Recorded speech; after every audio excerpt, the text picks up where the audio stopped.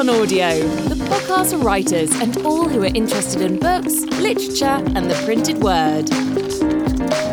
Write on Audio is the weekly companion podcast of Write On Magazine and the Write On suite of publications from Pen to Print. Subscribe by searching Pen to Print in your favourite podcast app to have new editions delivered to you each week. This is a Write On Audio showcase.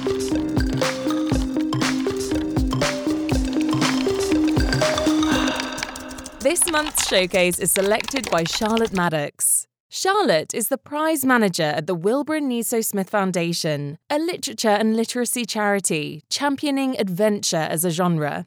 The foundation runs the Wilbur Smith Adventure Writing Prize and supports new writers as well as offering opportunities for children and young people. Hello, I'm Charlotte, and I had the pleasure of curating this week's Write On showcase. As prize manager at the Wilbur and Niso Smith Foundation, I work to champion adventure fiction, which is why I was so excited about this month's theme of reality and perceptions. Adventure is a genre that typically revolves around characters embarking on daring journeys or quests, sometimes pushing the boundaries of reality as they encounter extraordinary challenges and situations. Within this genre, reality and perception frequently intertwine, leading characters and readers alike to question what is true and what is possible. The poem, short story and extract that you will hear in this podcast explore the duality of these themes and present the question, are our perceptions a result of reality, or our reality a result of perceptions? I hope you enjoy listening. The first piece is a short story from Matthew De Paoli, the author of Kill Stamboul and Holiday, winner of the Foundation's 2017 New Voices Award. Matthew explores themes of change and uncertainty, dancing in that ambiguous place between what is real and what is perceived. This piece demonstrates the complex interplay between external events and internal perceptions through the prism of memory and nostalgia. The reader is Chris Gregory. Nobody move. Nobody panic. That's the exact thing people say before everyone panics. I was failing at this. You can move. Daddy, what's wrong? My 5-year-old picked her head up from her tablet and looked at me the way airplane passengers look at a dead pilot. Nothing, I said. You can move. That's weird. You're being weird. I'm being normal. You're being weird. She shrugged and went back to her budget CGI Disney show. The house was cooler than usual, but I didn't have the energy to turn up the heat. The weather had been so warm lately, I hadn't changed over the boiler. None of this mattered at the moment. The only thing that mattered now was keeping Bunny safe. Bun, go up to your room and get in bed. I'm in the middle of Princess Pickle Time. Normally Princess Pickle Time took precedence over all else. Bun, do this for me. Outside, the webbed ice climbed the sliding doors and wedged small cracks in the kitchen window. The wind made small wolf-like calls. No, she said forcefully. I picked up her wriggling body. She felt like asparagus sprigs that could fight back. I carried her, still thrashing up the stairs. I plopped her floppy limbs on the bed, and she curled up in some ancient little girl defence mechanism, stronger than ramparts. I wish Mum was here. Mum wouldn't do this. She started to cry, which was a weakness of mine. I couldn't have this. I sighed. You know why Mum can't be here. No? Say it. Because she loves her new boyfriend Tibor more than us. Yes, good. At least my teachings had stuck with her. She'd need that armour plating now. I thought of her mum, my wife, not even fully not my wife yet, and where she might be in this moment. Was she laughing? Did he make her chortle the same way so that the little flaps of her arm that she didn't like shook? Did he take her hair and move it off her lips in the morning? What should I do? I'm bored, said Bunny.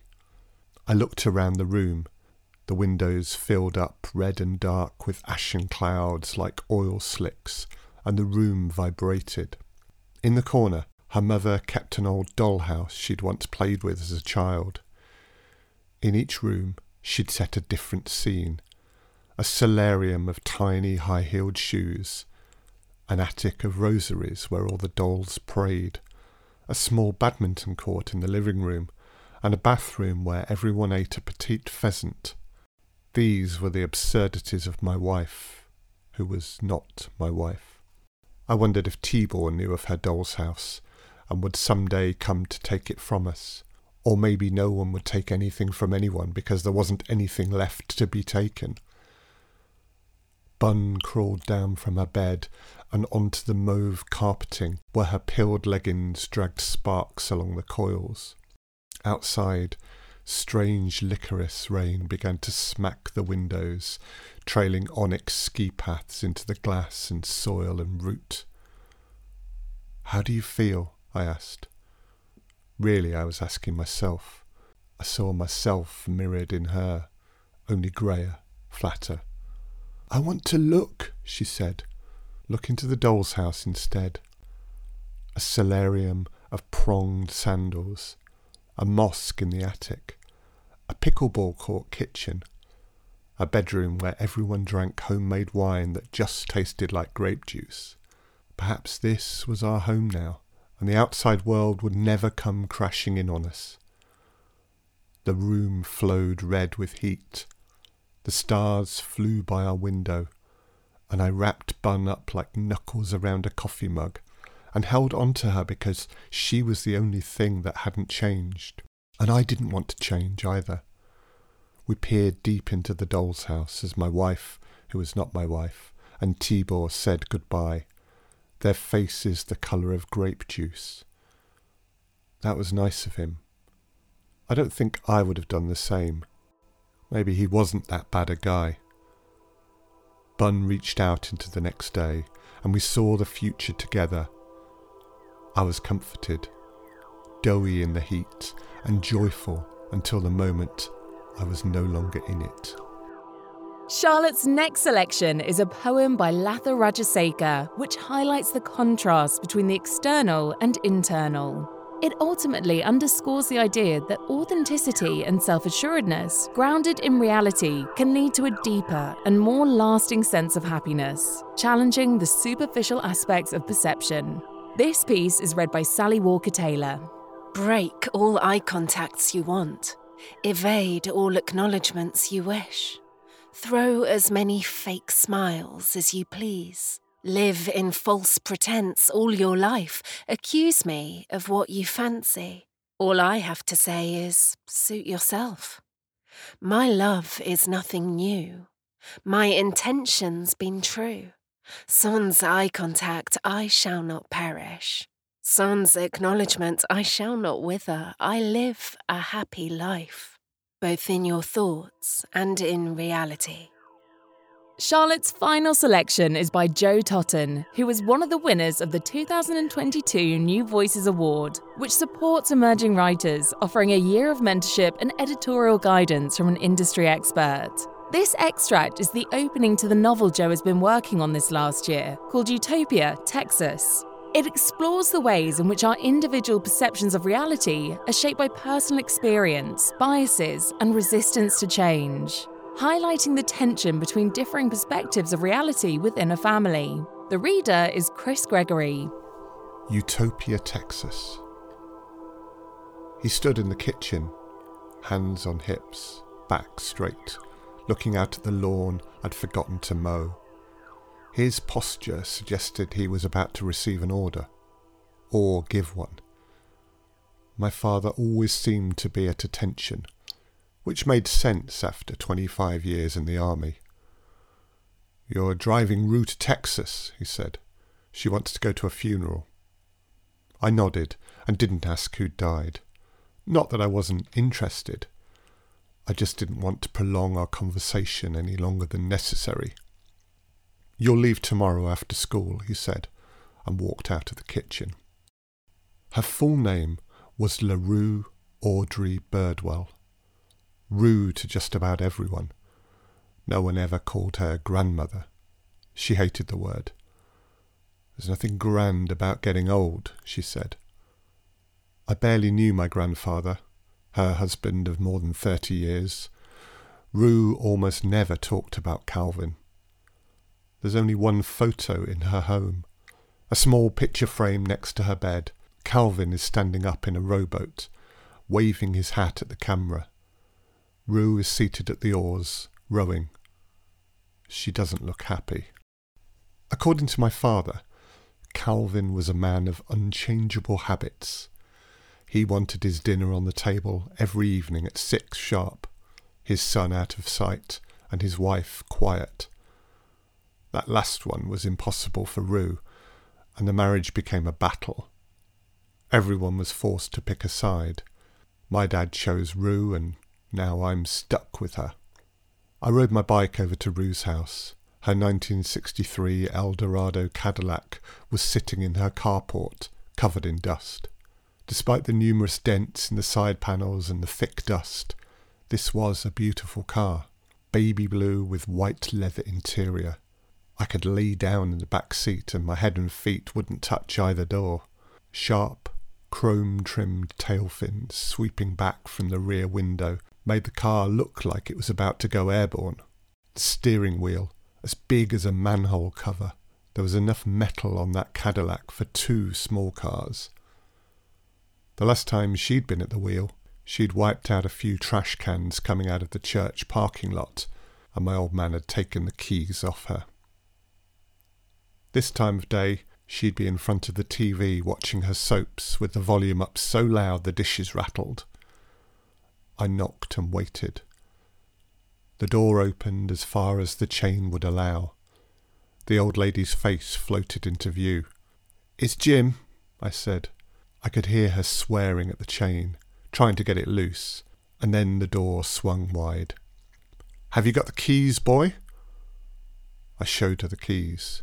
"Dad says we'll leave tomorrow after I get home from school." She shook her head. "I want to get an early start. We've got a ways to go." "I got school tomorrow, Rue." "School?" "Don't bother, it's not doing you any good." It was still dark when the phone rang the next morning. My room was closest to the kitchen where the phone hung on the wall, so it was assumed by my family that I would answer it. I walked to the kitchen and picked up the receiver. "We're wasting daylight, boy, let's go." We took the interstate, heading west toward Atlanta. In the rush to get out of the house, I'd forgotten to bring a road map. "We don't need a map," Rue said. "I know where I'm going." Northern Georgia is a monotonous landscape. Thick stands of pine trees and wide fields of cotton behind miles of wire fences. I turned on the radio. The Supremes singing Love Child came on. Rue listened for a while and then snapped off the radio. "Hey, I was listening to that." "I'm not listening to those people screaming at me." I looked at her. "What do you mean by those people?" She turned her head and stared out the window. What word do we use nowadays? Negro, coloured, black or African American? I've been calling them something else my whole life. I'm not changing now. "Rue, that word is offensive. Please don't use it." "Do you know what offends me, smart guy? When those people burn down their own homes, then expect the government to bail them out." "What are you talking about?" She turned to look at me.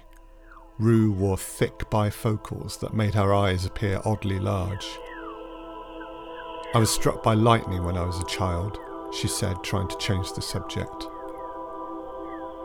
That explains a lot, I thought.